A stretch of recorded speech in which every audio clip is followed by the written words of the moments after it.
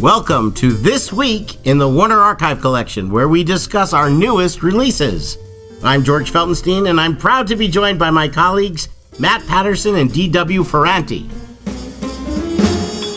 9 spectacular new releases are arriving on DVD for the very first time from the Warner Archive Collection. We're here to shout it out and celebrate. Now, one thing all of these different programs have in common is they were created initially for the small screen. But you probably have a bigger screen at home than was originally in the homes when these programs were made. And we're going to celebrate these big events created for television as we count down the 9 new releases. Put the black flag on your turntable and get ready for a TV party. Oh, you know what I personally did for all these is I set up my TV in a special way where I was about 4 inches from the And you giant kept on screen. fiddling with antenna that wasn't attached? No antenna. I went so modern that this became an immersive, almost cinerama of my Excellent. home. And now let's get to the 9. Yeah. Well, the first of the 9 causes a revolution because it's number 9. Actually, it's number 6, season 6 of the FBI in 9 color. or 6. Starring Ephraim Zimbalist Jr., we're happy to bring you the complete 6th season, and we'll be talking at length about that shortly. We also have 7 made-for-television feature films, some of which were actually pilots for projected television series that never came to be, and one that eventually came to be. Alternate Earth TV. So we'll be talking about those, and why don't we rattle them off, gentlemen? The Eyes of Charles Sand. Sidekicks. Kung Fu, the movie. Club Med. The Spirit. Killjoy. Fatal Deception, Mrs. Lee Harvey Oswald. And then we round it all off with a little bit of Christmas cheer. Ho, ho, ho, ho. Well, we need a little Christmas right this very minute, and we have it with 2 television specials. We have from Ruby Spears, the Cabbage Patch Kids' First Christmas. And then on the same disc from Hanna-Barbera, we have The Little Troll Prince. So it's never too early to start celebrating Christmas, and that's why we'll have Christmas in October by announcing the 6th season of the FBI, which has nothing to do with Christmas. Ho, ho, ho. You're busted. Well, it keeps on giving because this is the 6th season. The 6th of 9. It's now 1970 to 71.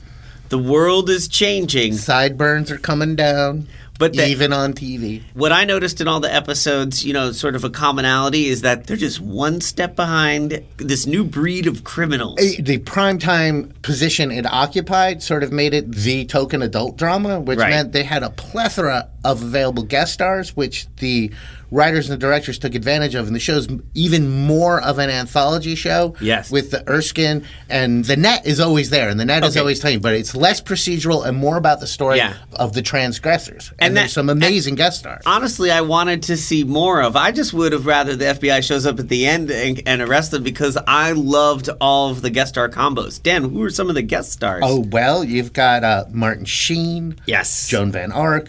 Yes. Billy D. Williams. Robert Loggia, one of my very favorite actors, Bradford Dillman. Oh. Dabney Coleman. And, of course, William Shatner in his burgeoning post-Trek period. He was soon to go on the other side of the law. Yeah, not the bad side. William Shatner playing about as desperate and as dangerous a character as you can imagine. A mob drug smuggler who's hooked on dope and has gone rogue. And this is when he was also doing industrial films. Yeah. His career was taking many different paths. And he was doing movies like Impulse and then shortly The Devil's Rain. Wasn't like Crave for the Wildcats in this era? Yeah. That was Bill stayed busy, and then TV found its love for him again with T.J. Hooker, and then once again with Boston Legal as Denny Cole. Not to mention many Star Trek feature films, including one which he directed. The guy anyway, What does God want with my starship? Ephraim Zimbalist Jr. and William Reynolds and Philip Abbott lead the crime-solving spree on each episode. Producer Quinn Martin made this a really bellwether series. It's interesting to understand that this was the only television series being made here at Warner Brothers during this transitional period as the television group was ramping up again. Now, I wanted to ask, in the Shatner episode when they were at the border town, that very much looked like the Western town. Absolutely. Okay. The way they use the lot, including the western town, the Laramie Street, which is sadly no longer here, the way they would just repurpose little corners of the lot is astounding. Yeah, and I watch all the episodes. I noticed they used the same little business districts in the valley over and over again. They're like, we're in Oklahoma, we're in Philadelphia, but it didn't work because the area around here at the time was it could be anywhere. As long as you don't notice it's the same mountain. It's exactly the same. And some of it is there's a lot of Toluca Lake. Just that's what I mean. Just right here. But that makes it kind of fun. There was a good episode with extremists, bombers. Well, you can see like what was going on in the real world really creeps into the show very much so, because we've got, college kid terrorists, we've got Vietnam vets who are cracking up, we've got rampant and explicit heroin and drug use, you've got kids out on the streets. I mean, it was really like society was very much unraveling or changing depending on your perspective, and that very much creeped into FBI and other shows like Dragnet at the time. It is a time capsule because it wasn't shying away from what was happening in the world. It was addressing them, as other shows were at the time as well. But I think that the support we've had from fans of the series, that's why we've accelerated the releases, bringing more releases per year so that we can eventually get all 9 out, because people have been hungering for this series for so long. We're delighted to be able to bring it their way, and also want to remind people that if you go back in your iTunes library and look at earlier incarnations of Warner Archive podcasts, you will find our interview with Ephraim Zimbalist Jr. himself, which we conducted at the time that we were releasing Season 1. And we recommend that once you're done listening to this podcast, and please stay with us to the end, you go cue that up, because it's a great interview with a great gentleman. And I just want to give a shout out to the wonderful Ford cars that are in this season, 1970 muscle cars. You really get to see the LTD. Oh, boy. Inspector Erskine's car, it's like, you're in a muscle car, Inspector. They're all in muscle cars. The criminals and it's pretty awesome. The FBI. It's great. I so wanted to FBI find my own. Season 6, 6 discs, 26 episodes, 1970 to 71 from ABC, now from Warner Brothers and Warner Archive Collection on DVD. We're delighted to bring it to you. Now we'll move ahead to a little later in the same decade with The Eyes of Charles Sand, which is the first of these TV movies that we have that actually served as well as pilots for series that never went to series. Now, for something that was a rejected pilot, I've noticed that quite a few of these people have a very long memory for, because they were played as movies of the week, and they stuck in people's minds. And The Eyes of Charles Sand is one that is a fan favorite. We've had a lot of requests for it, and most of these that we're going to talk about, with one or two exceptions, people aren't even aware that they were pilots for projected series. And certainly The Eyes of Charles Sand stood alone on its own, and you wouldn't think that it was for any kind of... You could see it as a setup for like an X-Files, I Can See Dead People, or the show investigative show. The Sixth Sense was very similar to The Eyes of Charles Sand, but Eyes of Charles Sand has something that other supernatural shows didn't, which is Adam West and Joan Bennett. Well, to be fair, Joan Bennett was in the Dark Shadows movie. Oh, it's true. Yes. But not with Adam West. Not with Adam West. I would have loved if the show become a series, because just briefly, the setup is series. Peter Haskell plays a businessman whose uncle dies, and he inherits the family legacy, the family curse, whatever you want to look at it, of a second sight. Yeah. And with the second sight compels him to help those who are in desperate trouble.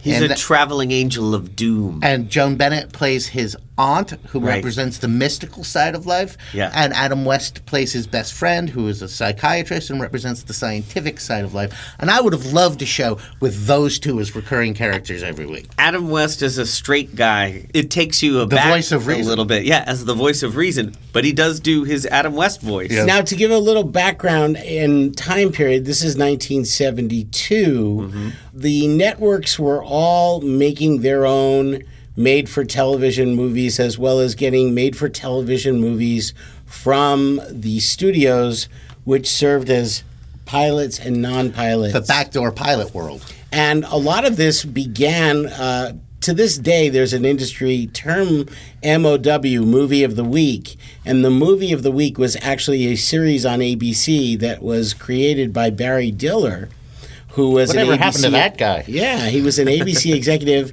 who came up with the concept of a 90-minute Tuesday night movie that would be, 72 minutes of film, wouldn't cost the same as a bigger budget Hollywood film, be able to have tight storytelling.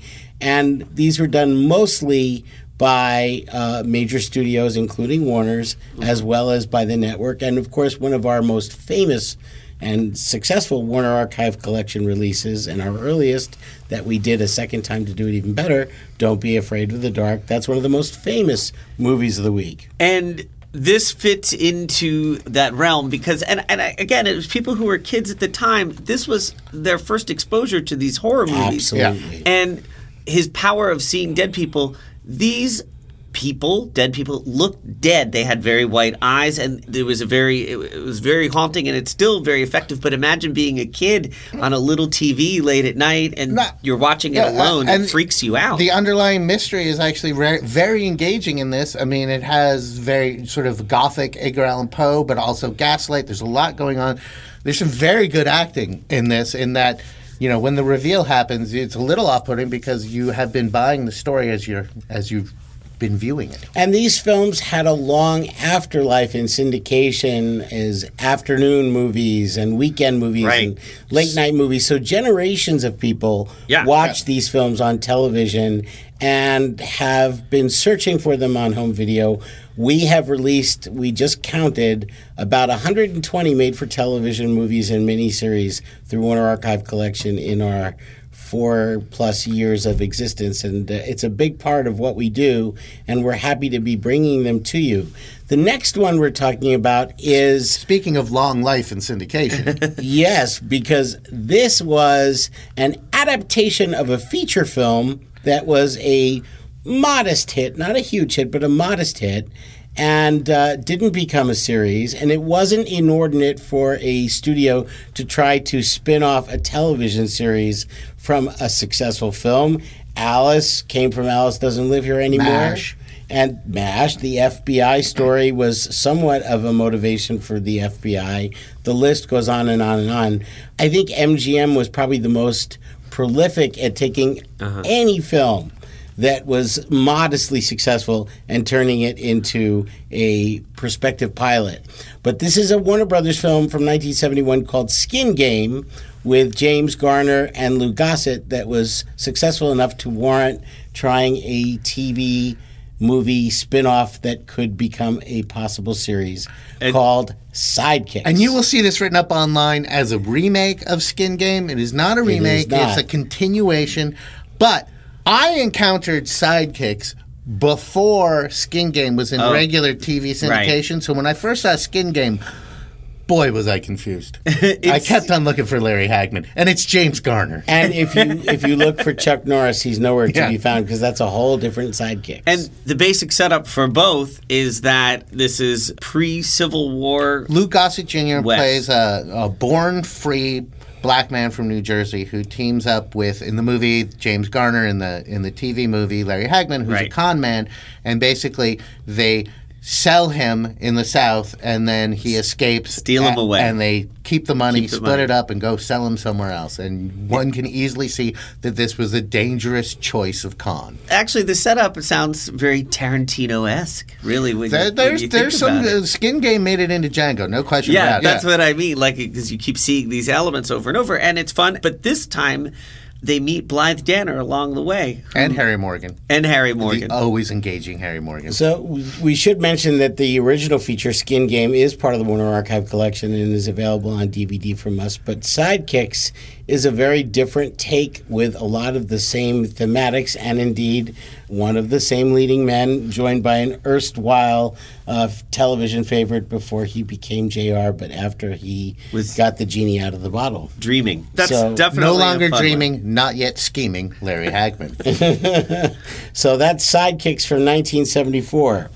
The next film takes us almost another decade. We're now in the 80s as we discuss basically a follow-up movie to a 1970s TV series. I still remember watching this when it aired. This was excited. a television event. This is Kung Fu the movie, starring David Carradine. Basically, it's just kind of continuing the adventures from we the TV pick up show. with Kwai Chang. Kwai Chang has slightly more, I would say, there was always the mystical side to Kwai Chang, but this is a post-Star Wars Kwai Chang. Yeah, it's quite all right. They don't overplay it. No. He can levitate. In the course of this film, I don't want to spoil anything, but I'll just say he fights a very ninja-esque Chinese assassin played by Brandon Lee, Bruce Lee's son. We all know that Bruce Lee was very much associated with the original Kung Fu, so this is sort of, now we've got a Carradine and a Lee in Kung Fu. I have to say, Brandon Lee, there's no offense to David, but Brandon Lee's acrobatics, like his father, what an amazingly graceful person. And this was really before Brandon Lee's career, before Showdown in Little Tokyo, and of course he's tragic death at such a young age. But the popularity of Kung Fu, the movie, made it one of the rare TV movies to get a VHS release. This was also, 1986 was the ninja era. Yes, exactly. There's shurikens. And, right. Yes. But these movies had come back, it was like a high point was in the early 70s, and now this was sort of the renaissance of Kung Fu and direct-to-video Kung Fu movies. And, of course, Key Luke comes back as Master Po, which is very, very welcome. And what I found very... I don't know how to broach this. The ending of this film is very strange because... although there's a very good thing happens, the big bad gets away, kind of. Well, and wasn't this supposed to be a series? This was supposed to launch a new Kung Fu series that eventually did come to pass as Kung Fu the Legend continues in the early 90s for syndication. With David Carradine playing the son. Oh, well, I don't want to reveal anything. This telefilm did not successfully relaunch the Kung Fu franchise for television. It would take another creative team and a few more years before that would happen. But due to Brandon Lee's popularity and revised interest in the Kung Fu property, the VHS release happened in the early 90s and was a major event for Warner Home Video. But there's so the series went to VHS, and then VHS sparked the syndicated show? The pilot of the first series, of the 1972 series, was released on VHS in the 80s. Oh. And then in the early 90s, when Brandon Lee was successful and the new Carradine series was hitting syndication, this came out on VHS, Kung Fu the movie, in the early 90s, and it was a major event. If you compare Kung Fu to Doctor Who, this is like the equivalent of the Fox Doctor Who movie. I would say so. There's the Eighth Doctor, except having David Carradine here and so many of the elements of the original series. And of course, the original series remains one of the most beloved of the 70s and has a fervent fan base. So the omission of this TV movie from DVD land here in the United States seemed very odd. So we're happy to fill in the gap and bring this one to you. So Brandon Lee and David Carradine in Kung Fu the movie. Then, staying in the same year... the flip side of 1986. Yes, very much a flip side indeed.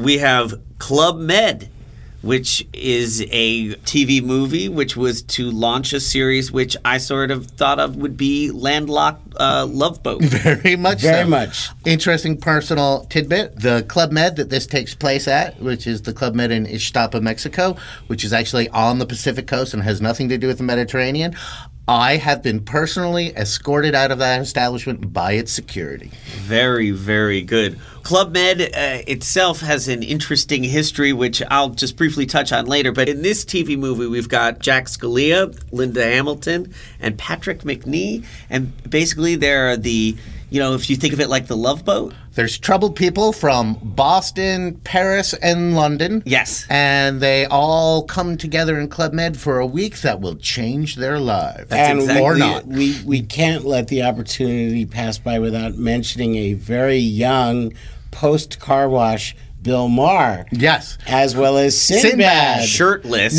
Now, the Bill Maher character I thought was fascinating because Bill Maher's character is allowed to break the fourth wall. He plays the Isaac character, the wisecracking bartender. But he's supposed to be not funny. Right.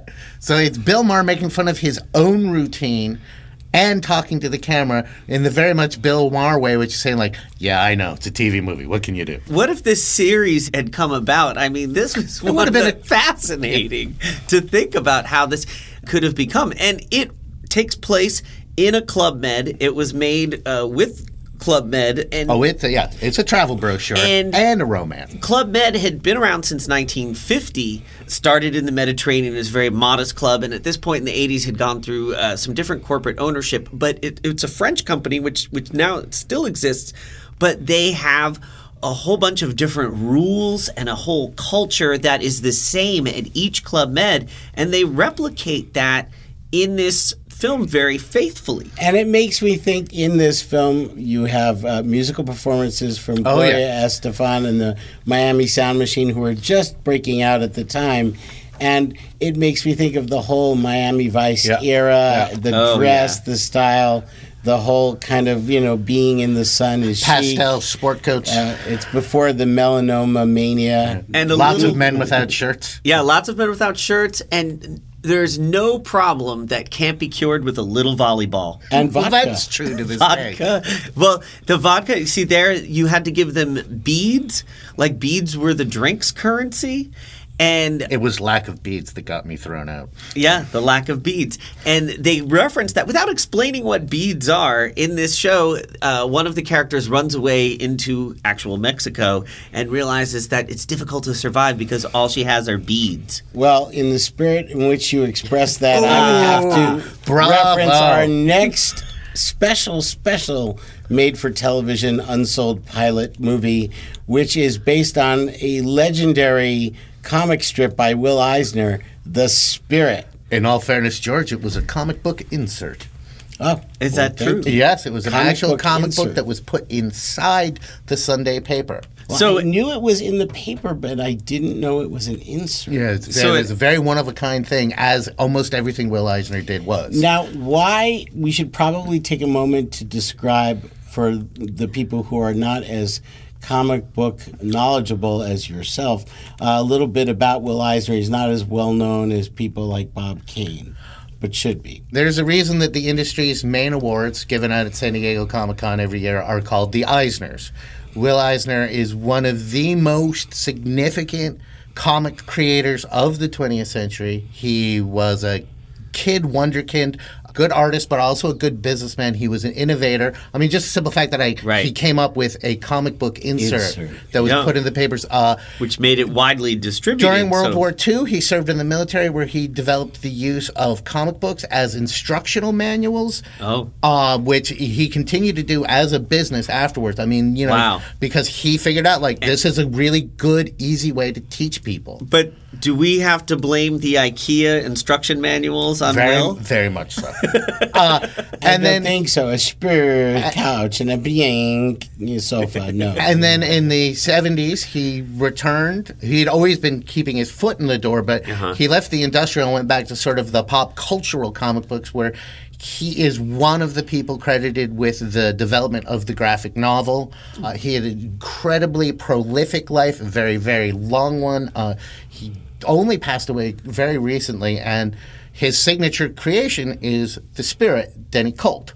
And this was an attempt to bring a famed comic character to television, which happened very successfully, of course, with characters such as Superman and Batman. And Sam Jones, who played Flash Gordon in the 1980 feature film of the same name, was cast in this film. And it unfortunately didn't go to series, but is certainly more than just a curio. Sam Jones is pretty great as Denny Colt. Now, the show tried to, do a fish out of water thing by taking the Denny Colt persona. Literally out of water. Yeah, and then dropping him into the 80s.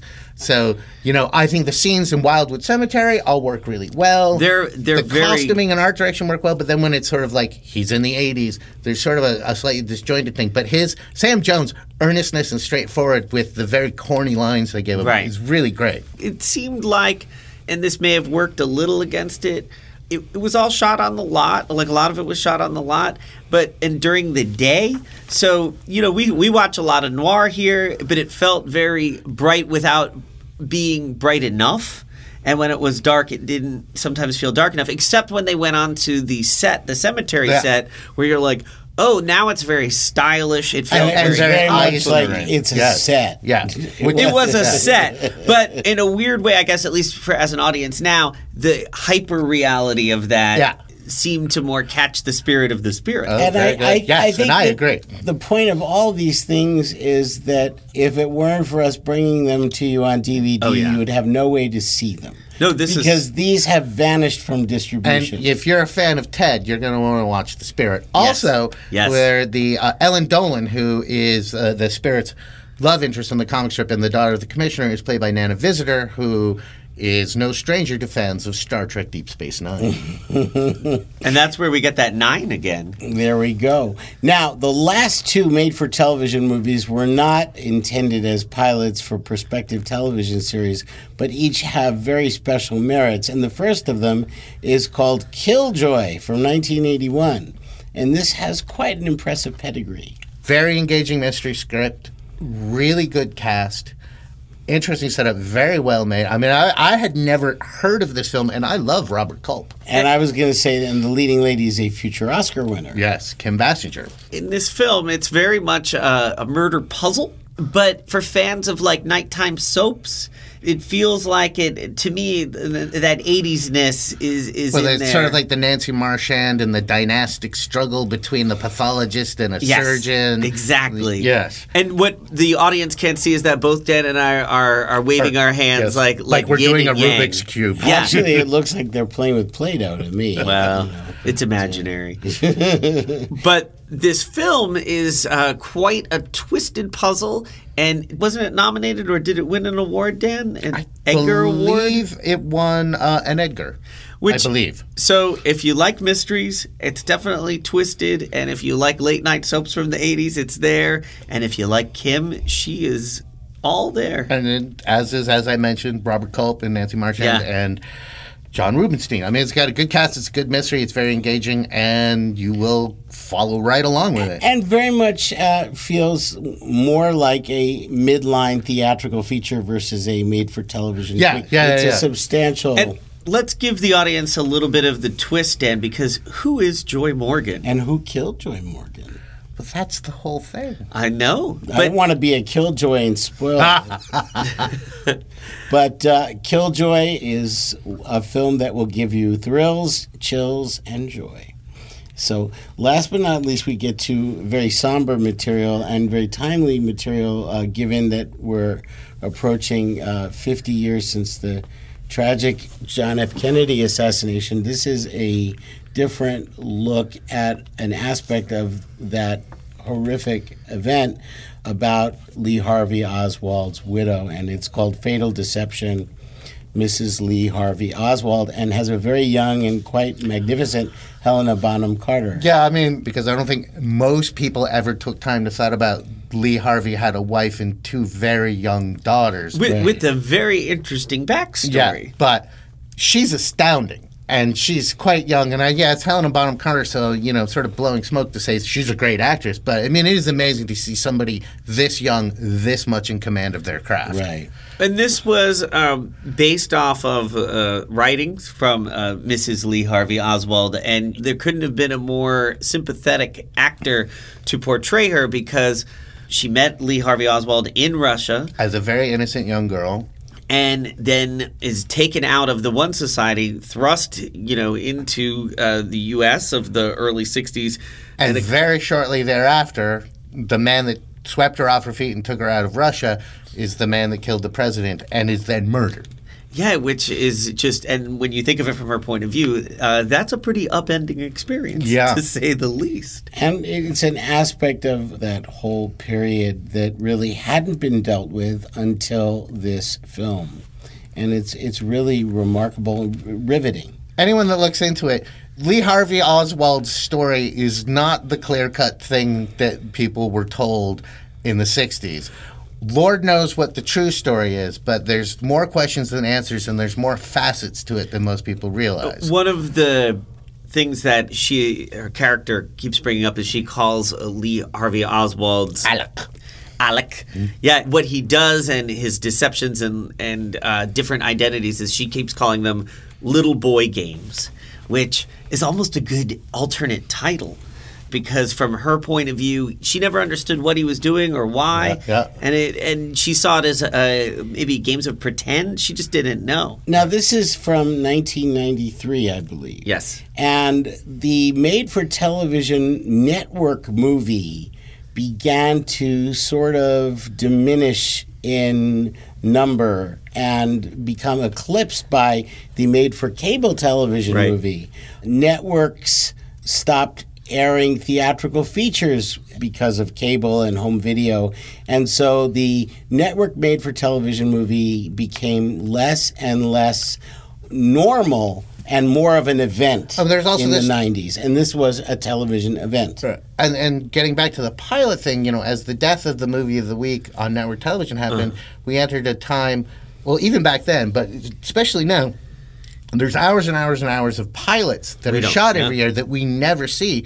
Back then, you could see a healthy amount of them because they had a slot to fill. Right, and ones that weren't, 90 minutes in length, half-hour pilots would get shown during the summertime. Right. They'd have, like, Vacation Playhouse or CBS Summer Playhouse or whatever because the network had paid to make this pilot and they wanted to get their investment. Exactly. So unaired pilots were actually a rare commodity because whoever produced them wanted to get their money back and found a way one way or another.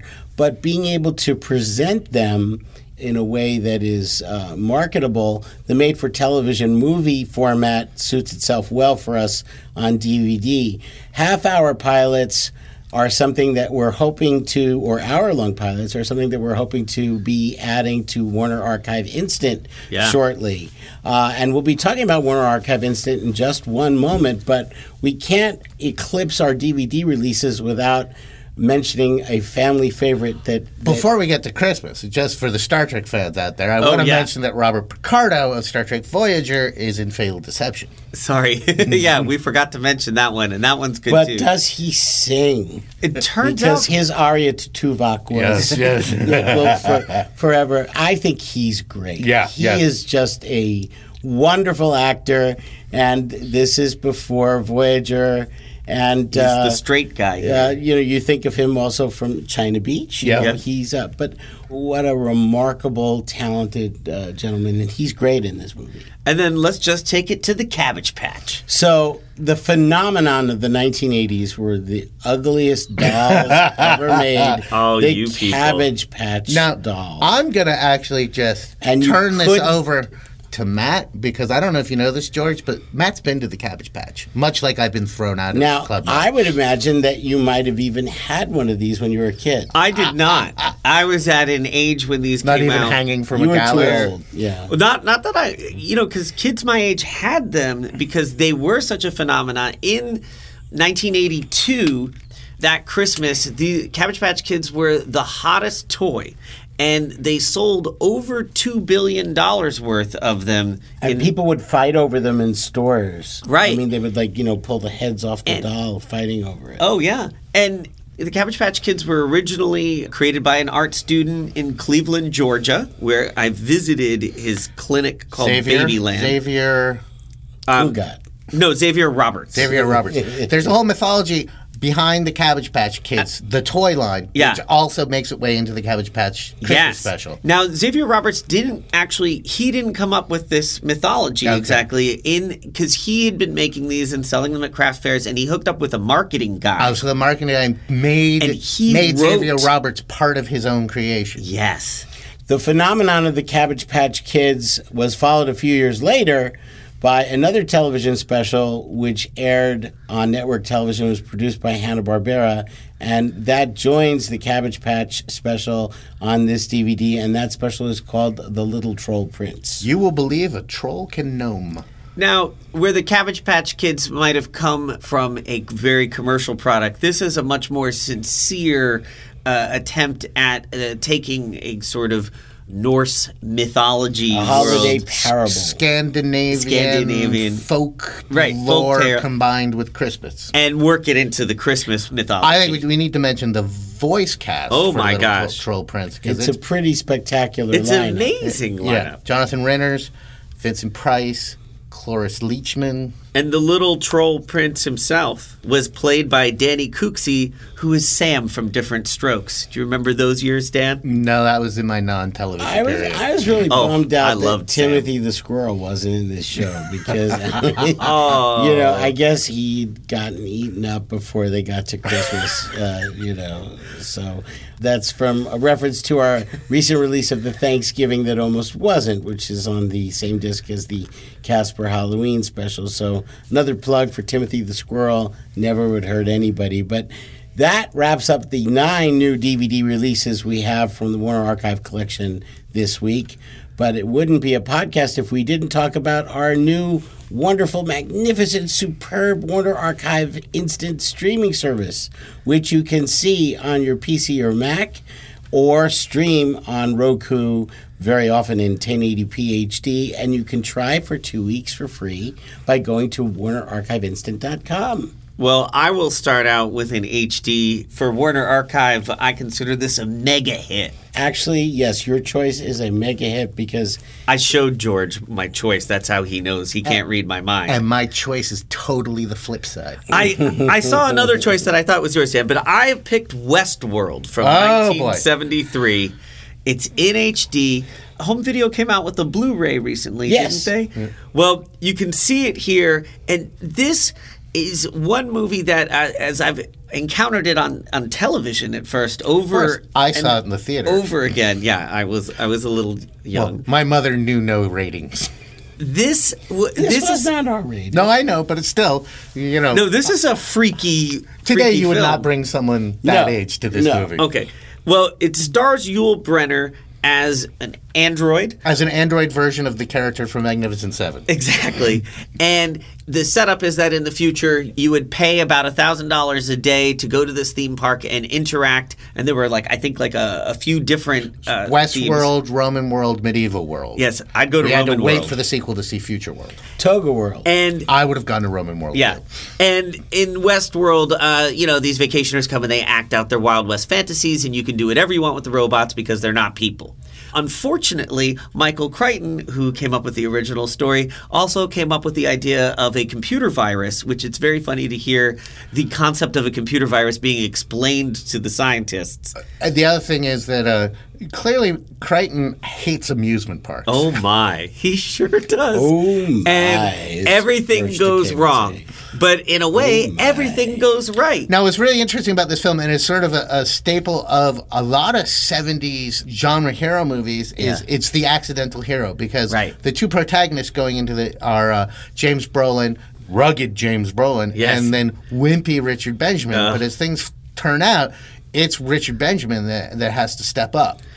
And it's just a fun ride the whole way. And unlike Jurassic Park, which it would be nice to visit Jurassic Park just again and again, I really just want to go to I've Westworld. wanted to go to I West- can't- yes, I yes. can't wait until that's real. And how much fun did Yul Brynner have with this very limited dialogue? But you can, so many movie villains. Yeah. The Terminator. Yeah. And let's also mention the movie co-stars James Brolin and Richard Benjamin. And Richard Benjamin recently joined us to talk about The Last of Sheila and some of his other films for a Warner Archive podcast that you might want to check out. And shout outs to Dick Van Patten, who has a part, and Madro Barrett. Yeah. This is a great time on the instant service. Dan, what is your selection? Get to know your rabbit. Indeed. And some cineasts out there are probably thinking I picked it because You probably just wanted to De Palma it off on us. Yes, exactly. They're going to say, oh, he picked that because it's Brian De Palma's debut. No. You picked it because it's also available on DVD from the Warner Archive collection. Actually, George, I just picked it because it has Tommy Smothers in it. Well, there you go. And I love Tommy Smothers. And magic. Well, because his mother preferred his brother Dick, you always felt more dedication to Tommy. It's true. But this was interesting because at the time, the Smothers Brothers always worked together, so the fact that Tom Smothers did this on his own was... the other brother. It was an interesting... departure, but tell us more about the film, Dan. It's a very typical sort of late 60s, early 70s. You lose your faith in society and you want to find yourself. Tommy Smothers plays a guy who drops out of the rat race and decides to try his hand at being a magician. Film has a very engaging supporting cast. There's Catherine Ross, Orson Welles, John Astin. It's very much of its time. It very much sort of puts forth the counterculture as the solution to what ills you. Yeah. But it also has that pace and storytelling. It's a comedy, folks, if I didn't make that clear. Within a few years, De Palma would go on to become one of the major filmmakers of his generation, but this was really a small breakthrough film that has only grown in its cult and stature, and we're happy to have contributed that with its DVD release. And now you can see it in an instant on Warner Archive Instant. And it's worth mentioning the film is a very prescient look at corporate boondoggles to come. Now, my choice this week is an older classic and one which I was salivating to see in high definition and finally can do so thanks to Warner Archive Instant.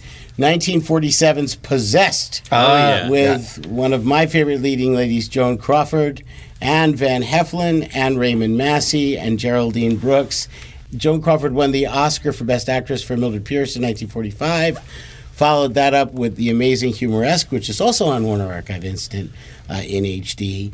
And then the following year, Possessed, 1947, she was nominated again for Best Actress for her riveting performance of a woman who is going through a little bit of psychological overload. I don't want to give away any plot points, but it's a noir-tinged, psychotic... Yeah, I mean, really, one of the definitive films in that... Yeah. In the femme noir genre. And good. you will never think of the name Dave quite the same as the way... And her performance is fearless. She's got no makeup on at the beginning. She's wandering through the streets like a homeless person. Some great downtown L.A. shots. Getting more familiar with her earlier career thanks to the early releases that have come out through the archive and seeing this is sort of like what people think of as Joan Crawford. Right. But then when you see like the Dancing Daughters Joan Crawford, you realize, wow, what a big career. Now, how many people have starred in two different movies with the same title?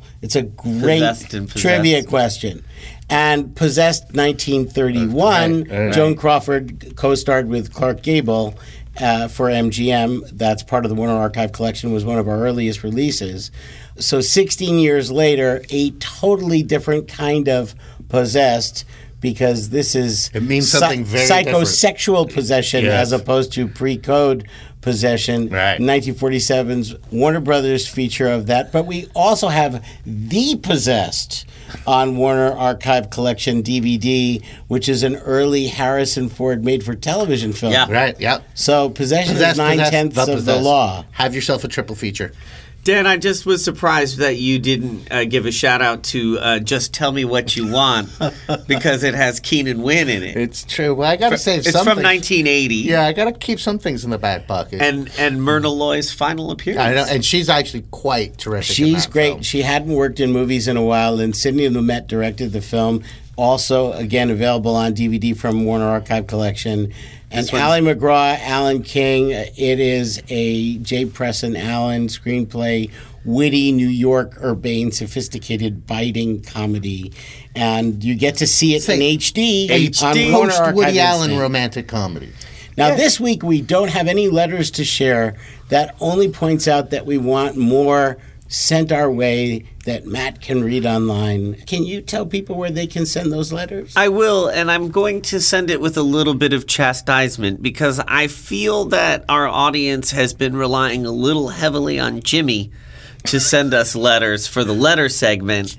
Jimmy occasionally runs out of crayons, so cut him some slack. So please, please, please, just write something down. Buy a stamp, put it on a postcard or a piece of I love postcards, paper. and we'll put it on our art wall. If we don't get letters, I fear that you Warner Archive podcast listeners may get phone calls from Timothy the Squirrel. And that would be, oh gosh, please send us letters. You don't want that to happen. So, especially if now, who would win a fight between Timothy the Squirrel and Baby Pac-Man? I don't know, but right now it's a contest between patience and addresses. Lay it on them.